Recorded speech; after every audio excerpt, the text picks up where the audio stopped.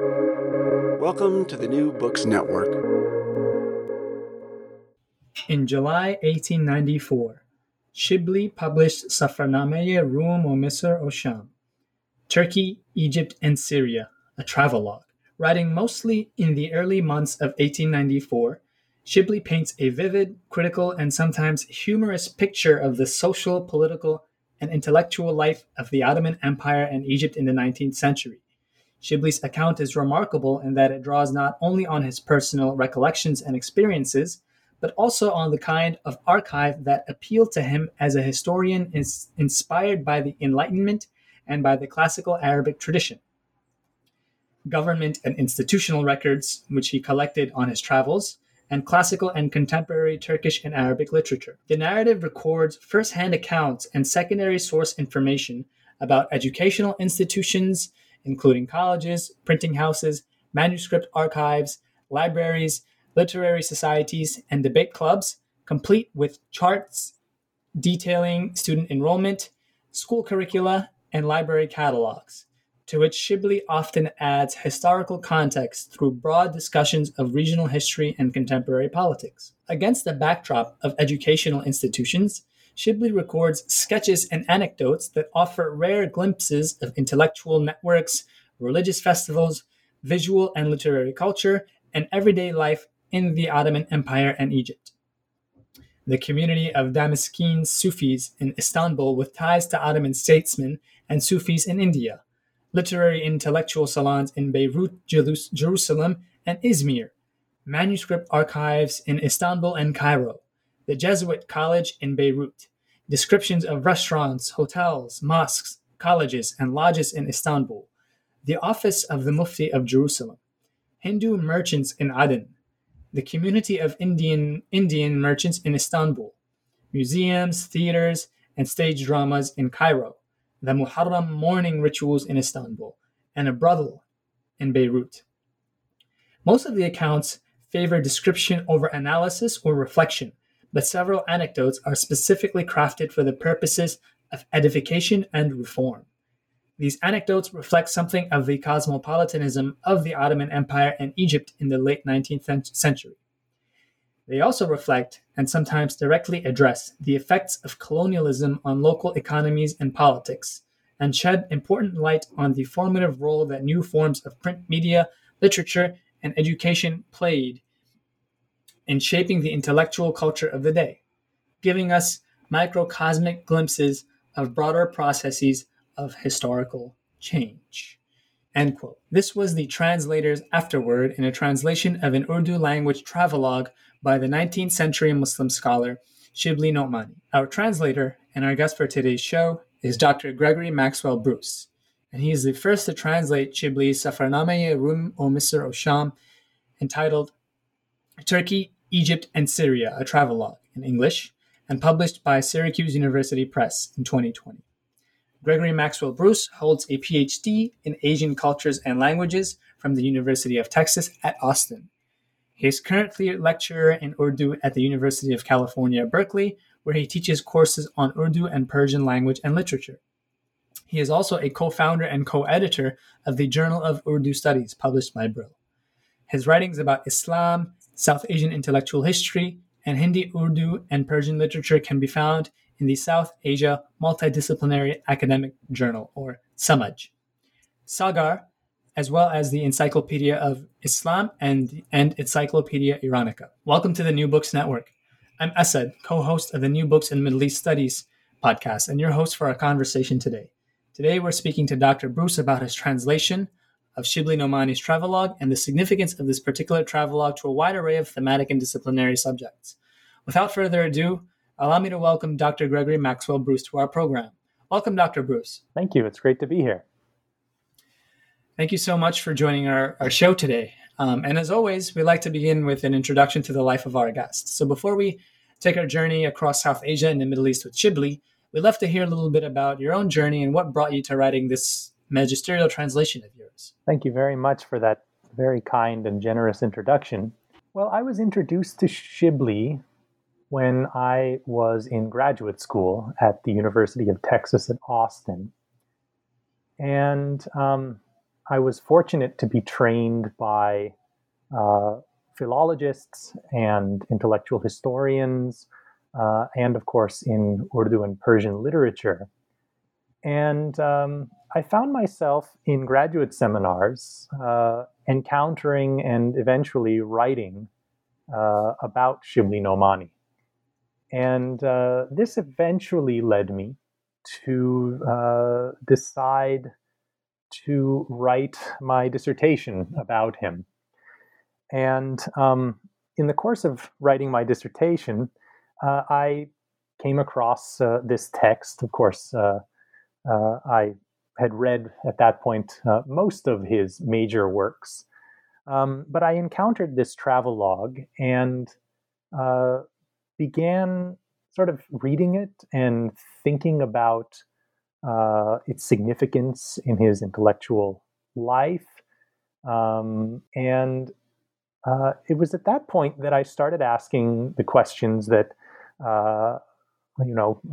my mentors would ask, and all intellectual historians ask, I think, which are things like, who are these people that he is meeting? What is this college that he's visiting? What are these books that he is picking up at libraries?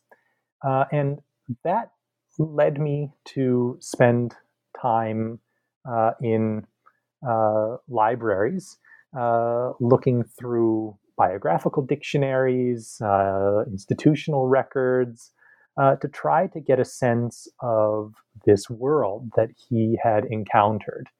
And the more I dug into the archives, the more convinced I became of the importance of this work, of this travelogue, and the sort of uniqueness of the world that he had uncovered. It's a world that has been studied to some extent, but certainly not one that has been studied in the way that he sort of encountered it. And so I thought, having taken many hours of time to find out who these people were that he was encountering. Some of them, by the way, it sort of took me more than a year or two of occasional digging through archives to find information about them.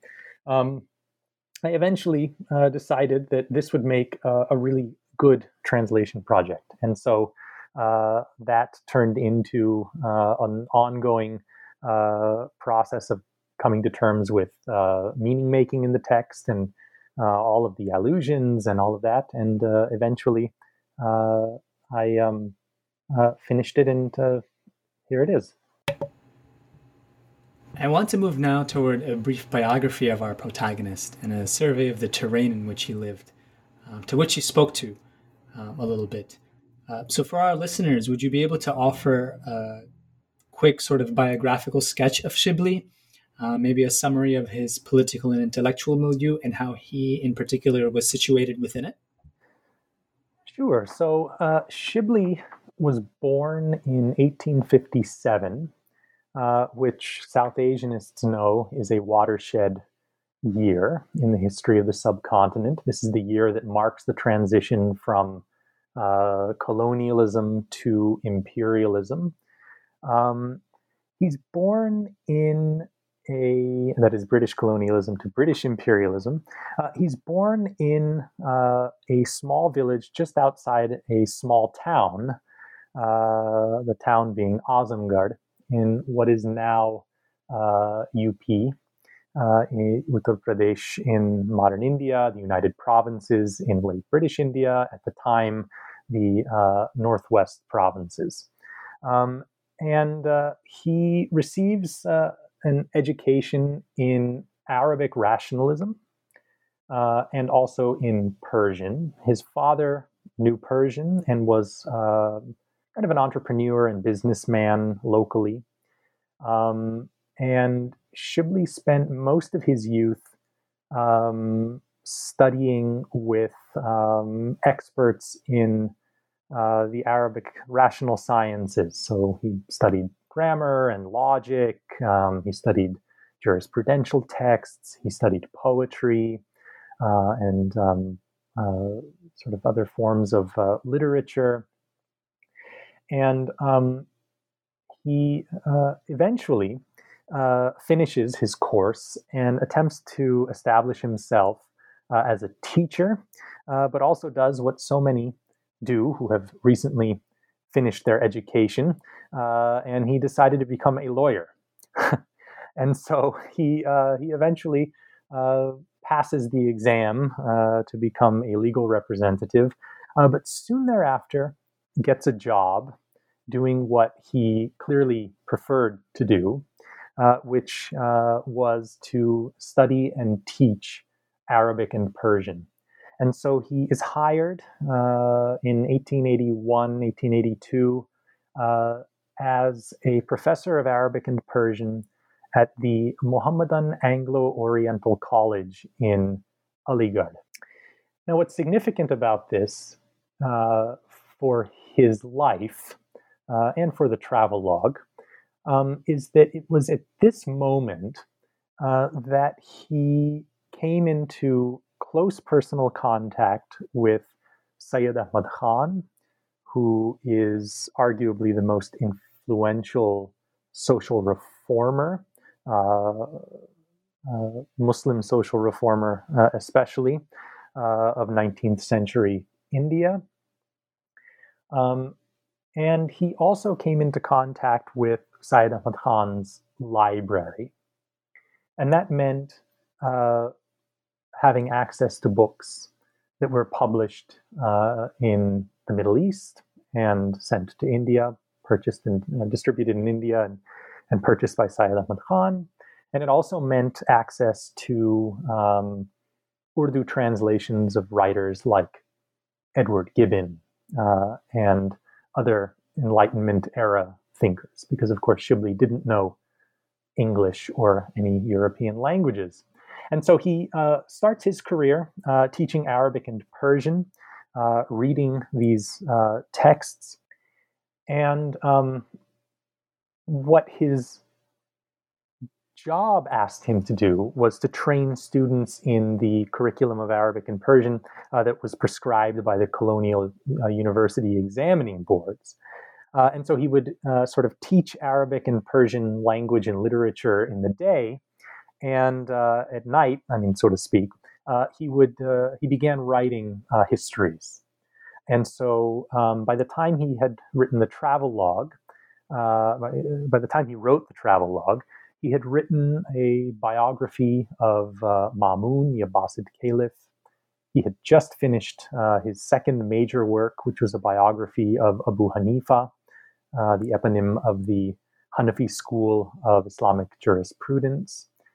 And he would go on in his life after writing the travelogue to write biographies of Umar ibn Khattab, al-Faruq. He would write a biography of Ghazali, of Rumi. He wrote works in theology. He wrote a magisterial 4-volume study of Persian poetry. And eventually, his last major work before he passed away in 1914 was a biography of the Prophet. And, many of these works remain standard texts on their topic in Urdu today. You can still buy Shibli's travelogue at any Urdu bookshop. You can still buy his biography of Ghazali. You can still purchase Sher al-Ajam, his history and critical study of Persian poetry. And so he was among the most influential writers of his time and remains among the most influential Urdu writers of ours. Now, we know that Shibli was prolific, as you so eloquently articulated. He produced all of the scholarly work. He had a command of Arabic, Persian, and Urdu. He knew the Islamic tradition well. And it was also a time of great intellectual exchange and reform for Shibli himself, particularly in the Islamicate world. And so I'm curious now as to how Shibli's erudition and his meticulous scholarship connected to the work that he did in terms of the travelogue. What were some of the major concerns that animated Shibli that led him to undertake this journey to write the travelogue, to explore the Ottoman Middle East and to write about everything from, the presence of apricots to the particularities of customs and behaviors to the educational institutions that he encountered. How was all of that sort of connected to his scholarly output, and what animated him to even begin to undertake that endeavor? Thank you for that question. Shibli wrote as someone who stood really at the intersection of a number of projects, institutional projects, as well as scholarly, reformative projects, social projects. And the travelogue reflects many of them. So on the one hand, you will note that much of the travelogue is like charts with detailed data about the number of students in a college in Beirut and what community they belong to, or the number of books that have been published by a particular press. Just sort of like this painstaking detail.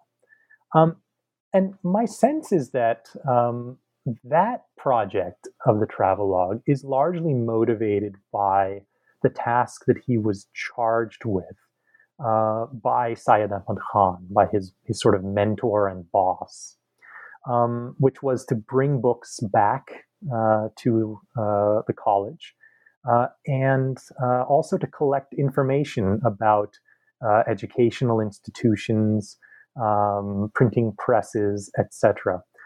In one of the letters, I believe, in the appendix to the travelogue, he talks about sort of Persian language newspapers in Istanbul, in the Ottoman Empire, that could be used to promote their college and its sort of social reform agenda. And so, on the one hand, he's sort of traveling as a fact finder for this, educational institution. But he's also traveling as a research scholar. And I mentioned earlier his biography of Mamun and his biography of Abu Hanifa, which are grounded in close study of the kinds of classical Arabic texts that were becoming increasingly available to him through print and the collection of critical editions of this literature. And when he traveled, he had in mind to write this book on Omar Farooq, we're told, on the second caliph of Islam from his perspective. And so he was very concerned to find books that he couldn't find in India, books that he didn't have access to in Aligarh. And to copy manuscripts if he could. There are references in letters to his father, I believe, that he attempted to memorize some of these texts, at least parts of them. And so he's someone who is a research scholar, and that is another layer of the travelogue that's really fascinating to trace. His descriptions of these tiny manuscript archives in Istanbul that don't exist anymore are some of the most fascinating sort of passages in the book. He also, by the way, was, we learn from his letters to Syed Ahmad Khan, he was also attempting to gather texts by al-Ghazali. Syed Ahmad Khan was writing about al-Ghazali at the time and would eventually go on to publish a series of essays about him. And Shibli eventually sort of took that project and made it his own after Syed Ahmad Khan died, and wrote his biography of Ghazali as well. And so he's someone who is a research scholar. He's really interested in what's available in the libraries, what are the manuscripts that I can find, and how do these relate to my broader project of the history of Islam, the history of Muslim statesmen, Muslim philosophers, Muslim sort of jurisprudence. And that's another layer. But he's also someone who is part of this milieu that sees social transformation as a means of a whole range of obtaining a bunch of objectives. So sort of socioeconomic improvement, better living conditions. And so he also is someone who is concerned with social reform. And he writes some of the Travelogue in a kind of a reformer's mode. He's very concerned about certain kinds of behavior and certain forms of propriety and impropriety, and what counts as good behavior and what doesn't. And that's another important part of the Travelogue. He's also traveling as someone who likes to have a good time. Shibli talks about sort of the foods that he eats, and all of the fun that he has, especially in Istanbul. And so that's another motivation to travel. And then, of course, there's the question of why he writes the Travelogue, which is a related but nonetheless separate question. So he travels in 1892, but as you mentioned at the beginning, he doesn't write the Travelogue until 1894. So he's been back for well over a year by the time he begins to compile everything. He had intended to write the Travelogue early on, or at least he had the idea to do it. I don't know if he intended to do it, but he had the idea to write it. But he didn't, of course. And when he eventually began writing, he was at that time in 1894 not only someone who was an Arabic and Persian professor training students, but he had become a prominent intellectual figure. He had become someone who was becoming involved with other educational institutions, the University of Allahabad, for example, and also a Congress of Scholars that was thinking about ways to sort of come together and both reform and also unify Arabic education in India, this organization called the Nadwatul Ulama. And he was writing at a moment when the place of Arabic learning in South Asia was a question mark in people's minds. The shape and future of that project was something that was being talked about. And he brings his experiences in Egypt in particular to bear on the way that he sort of begins to imagine the future of Arabic learning in his own time, and for what he imagined to be future generations of students. And so all of those are part of the project of the Travelogue. And it's, I think in many ways, it's one of the things that makes it such an interesting and exciting book to read.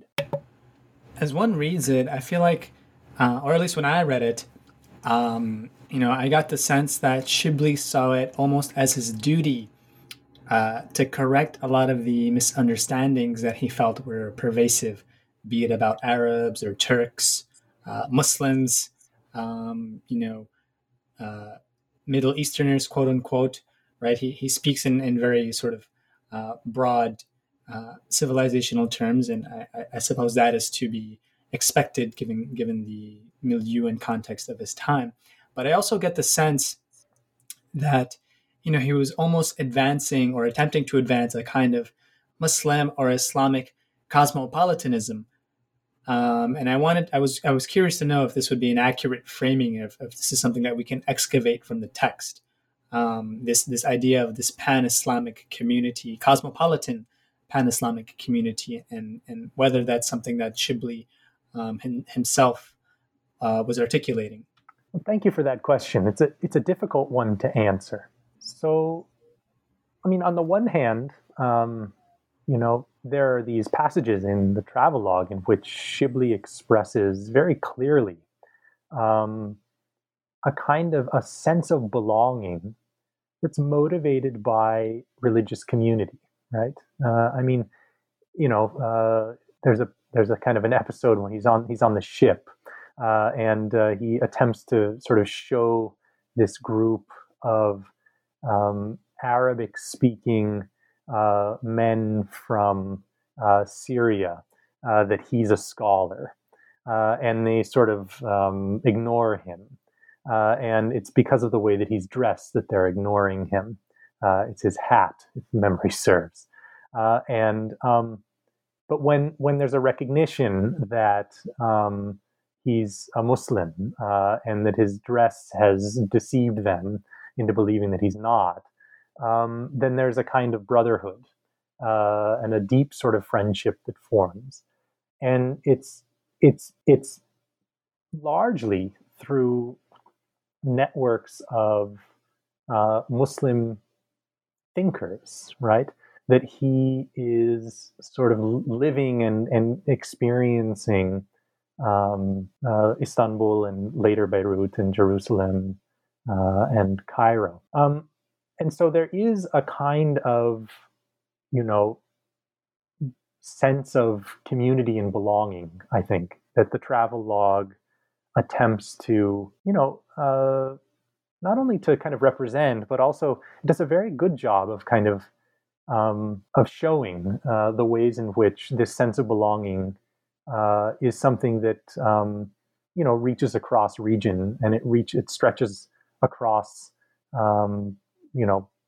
empire, and it stretches across language to an extent, right?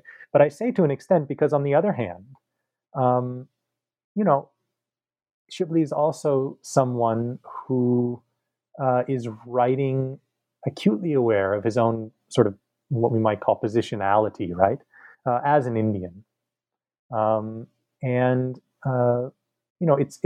it's largely language that becomes the vehicle for the connections that he makes. And he talks in his letters, and to an extent he talks in the Travelogue itself about not really being able to get to know very many Turks because he doesn't speak the language, and instead spends most of his time among these sort of mostly Syrian immigrants to Istanbul, people who are there. Some are just visiting, some seem to have created a life for themselves there, students and people connected with the Ottoman state. And so that there's that limitation on cosmopolitanism as a framework. And then, of course, there's another big problem with thinking about this as Muslim cosmopolitanism, at least in sort of in totalizing terms, which is that while there is this sort of sense of, the flow of ideas across region, the movement of people, a sense of belonging, Shibli is also someone who writes this Travelogue deeply concerned with India, with South Asia, with India, with Muslims in British India and the princely states. That is his audience. And he, of course, I think one of the things then that the Travelogue opens up is that, in fact, this sort of idea of cosmopolitanism is really something that maybe if it is cosmopolitanism, we need a way to think about cosmopolitanism that relates these trans-imperial networks, this kind of sense of belonging beyond one's sort of cultural milieu through language, through religious community, linguistic community, religious community, that all of that is mediated at the same time by a very kind of localized, grounded reality. And I think that's one of the interesting aspects of the travelogue, that there's there's a negotiation between what you've called Islamic cosmopolitanism and a very sort of Indo-Muslim cultural, intellectual, historical milieu in which Shibli writes and with which he is primarily concerned in the book. I think in addition to that, I found one of the most fascinating qualities for me of the travelogue was its richness, both from a thematic as well as from a disciplinary standpoint. I mean, it cuts across literature, both poetry and prose. It can be read as an anthropology or an anthropological work, a historical work. It touches upon sociology, among many other disciplines. And it also touches on themes, related to representation, technology, religion, colonialism, etc., in such a way that offers what I feel was a very penetrating critique of how these concepts were understood through, if I may use the Foucauldian language, a Western European matrix of knowledge and power. And I know people have written and spoken about how, Shibli was almost,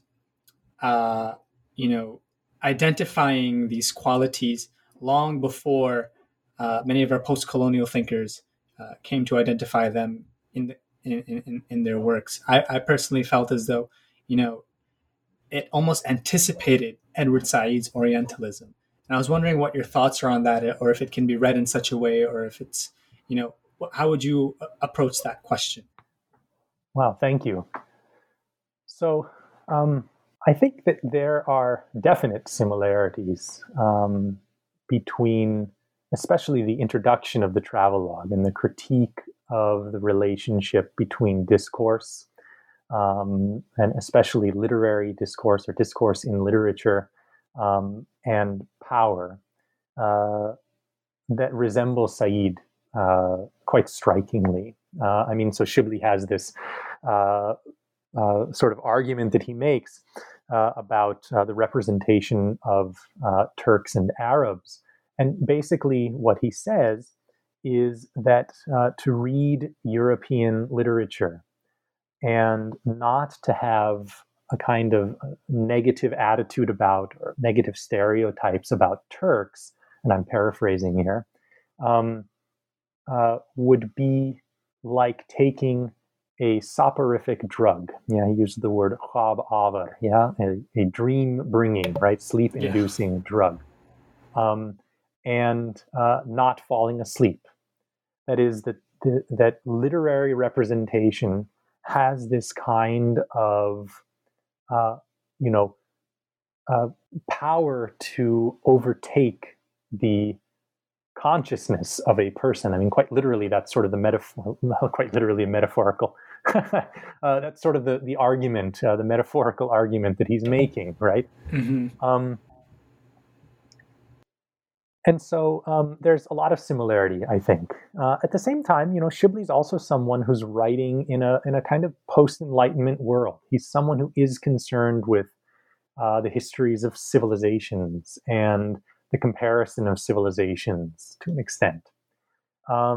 He's someone who's deeply influenced by the kind of projects of writers like Edward Gibbon, but also Ibn Khaldun. And so, he doesn't come at the question of the relationship between discourse and power, knowledge and power, literary representation, and sort of the other, in the way that Said does. I think that's in a sense is obvious, because of course Said is responding to a very different set of theorists and writers in Orientalism. But it is striking that there is this awareness of this power. And I think that it's especially important because Shibli, of course, writes as all of the things that we've talked about already. He writes as a historian, he writes as a sort of someone trained in the Arabic rationalist tradition, he writes as a language teacher, a teacher of literature, as a researcher, as an institution builder, but he also writes as a colonized subject.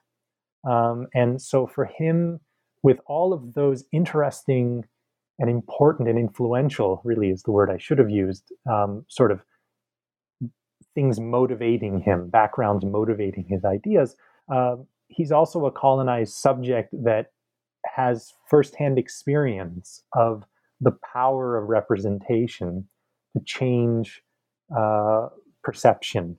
And I think, I think of something like the colonial curriculum that he was teaching as an Arabic and Persian professor, and the English curriculum that his students would have also been studying and reading, and the kind of 19th century literature, the Romanticism, the forms of literature that they would have been reading, the kinds of things that Edward Said talks about in his book.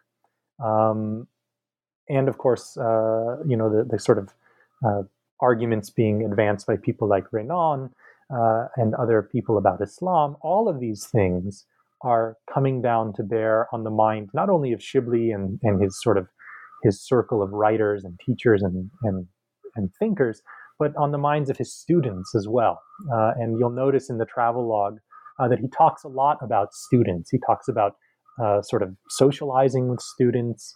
He talks about teaching back in India. He sort of teaches the Isaruji, which is a kind of a very short work, foundational work in Arabic logic when he's in Istanbul. And this is something he would have taught back in India and been taught in his youth. And so I think he's also writing as someone, again, as a colonized subject, as a researcher, but also as someone who's observing the power of this kind of Orientalist discourse to shape perceptions, especially among students. So that's one of the impressions that I get from doing some close reading of this text and then also relating it to his intellectual life.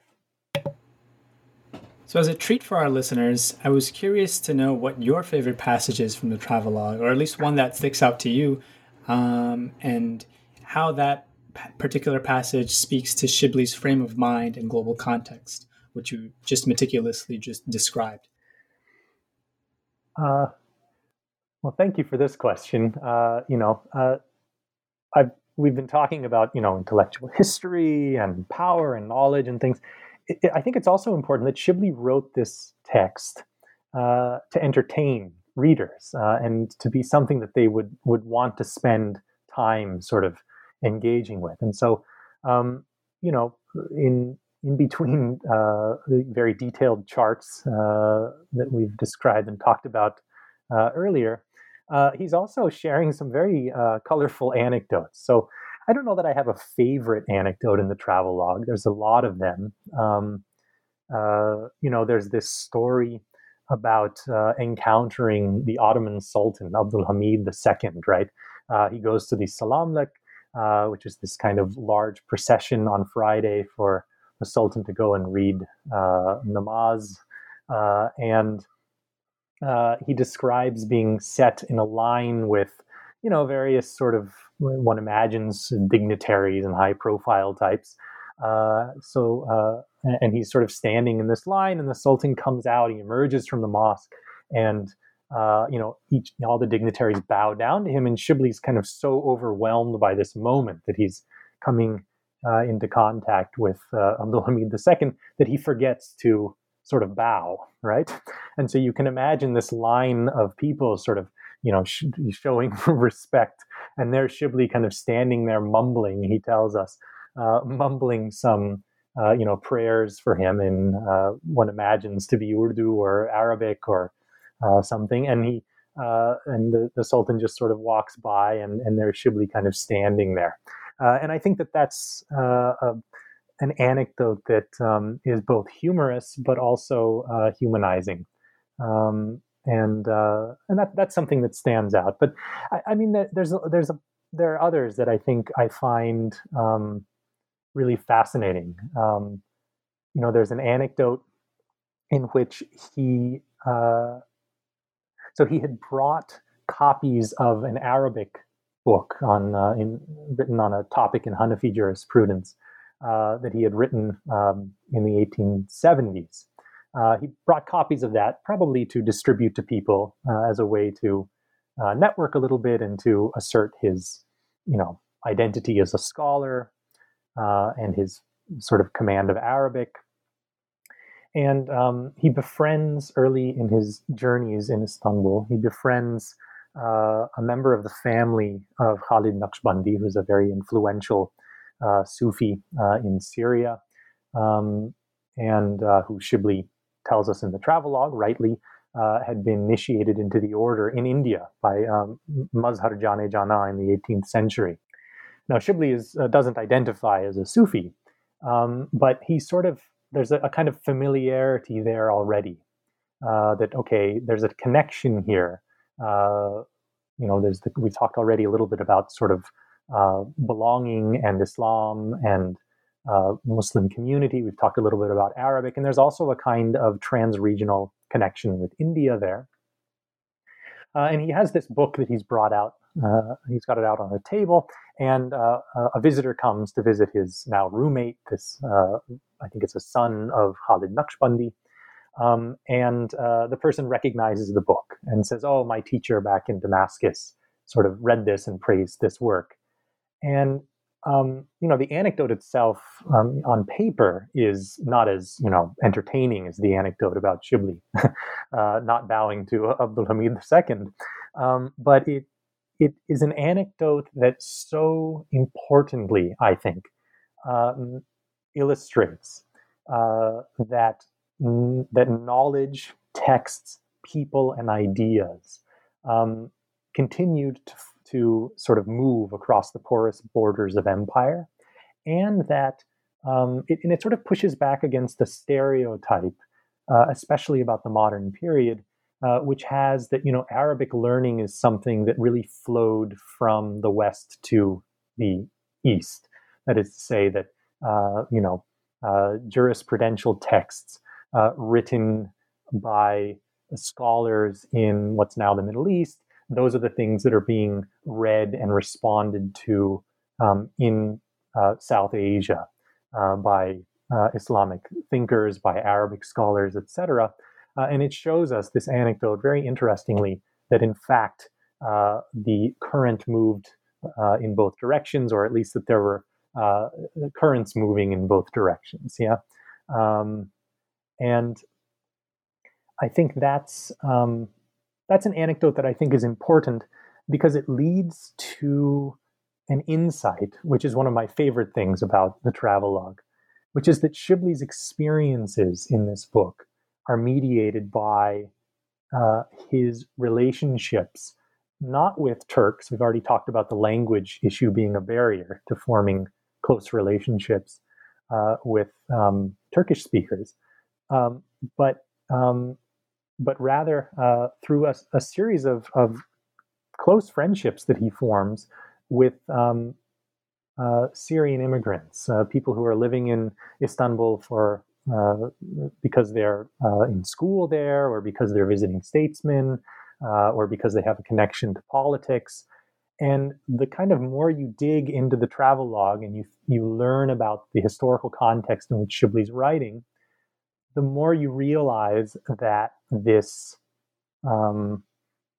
book is not just a really fascinating record of what it was like to be an Indian scholar and intellectual traveling to Istanbul in the 1890s. It's not just a record of sort of, by the way, Indian networks at Istanbul. Of course, he meets this community of Indians there and spends a little bit of time with them, befriends them. But it's also a record of this kind of experience of the city through the eyes of this kind of Syrian community of let's call them immigrants, or at least people who are visiting for an extended period. Yeah, and the evidence for this is all over the place, but there's some interesting philological evidence for this. The names of things that Shibli shares with us. He's constantly giving us not only Arabic words that aren't don't find their way into Turkish lexicons of the period, but are actually words that are unique to the Syrian dialect of Arabic. So he encounters pairs, and he calls them an injas, and he spells this with a sin instead of a swad, and tells us that this is the word for this wonderful fruit that I've been enjoying here in Istanbul. And that word, according to the lexicographers and Arabic experts, is a word that is a unique sort of Syrian dialect word for a pair. And that tells you that the people that are talking to him about the things that he's experiencing are largely Arabic speakers, and they're largely Arabic speakers coming from this circle of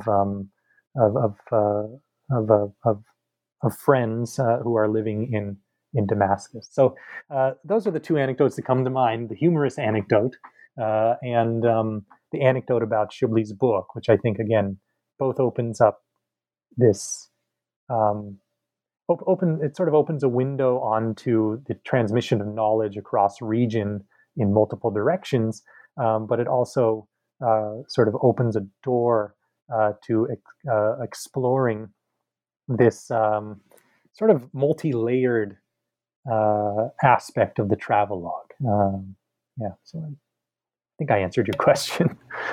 Thank you so much. Thank you so much for that treat. I hope it incentivizes some of our listeners to pick up a copy, because it is truly a wondrous travelogue, and the translation that you've done is an enormous service, really not just to South Asianists or Middle Easternists, but I think literary culture at large. And I guess as a final question, I'm sure many of us, including myself, would love to know what you're currently working on and what we can look forward to reading from you in the near or distant future. Oh, goodness. Well, let's see. Well, my main book project is, of course, the intellectual biography of Shibli. That was what my dissertation work began. And as I mentioned, this book sort of grew out of that dissertation, and in many ways is a project that I envision as being sort of complementary to the monograph, which looks at Shibli's life and the relationship between experiences like his experiences traveling in the Ottoman Empire and Egypt in 1892, and his life as a theologian, as a literary critic, as a historian, as an educator, a professor, institution builder. So that's sort of my main project. But I'm working on a few other things. I edit the Journal of Urdu Studies for Brill. I'm one of the, I should say I'm a co-editor of I'm a co-editor of the Journal of Urdu Studies. And that takes up a great deal of time, but has also been very rewarding because, of course, this travelogue was written mainly in Urdu. And so it is, I hope, a work that scholars of Urdu studies are going to find meaningful and helpful and engaging. I suppose mention as an aside that the travelogue was written in 4 languages. There's Arabic, there's Persian. I had to learn a little bit of Ottoman Turkish to translate it. So it's a multilingual text, just as Shibli was a multilingual thinker, writer, and scholar. And so part of my challenge as a student of his works and his ideas is to understand this world in which he writes and the texts and ideas that he's thinking through as a historian, as a critic, as a theologian, etc. And so I have a couple of projects that I'm working on. related to Arabic rationalism and Persian wisdom literature. And hopefully those will be coming out soon enough. I don't want to say too much about them, but hopefully those will make an appearance alongside the biography. Thank you so much for that. That sounds really exciting. And I just want to say that I'd like to have dibs on inviting you once again to the podcast when, that comes out. I'd love to come back. This has been wonderful. Thank you so much, Dr. Bruce, for joining us today. And thank you to our listeners as well. I hope you enjoyed the discussion. And please do get your hands on this translation. Once again, it is called Turkey, Egypt, and Syria, a Travelogue by Shibli Numani, translated by Gregory Maxwell Bruce and published by the Syracuse University Press. Thank you once again, and see you next time.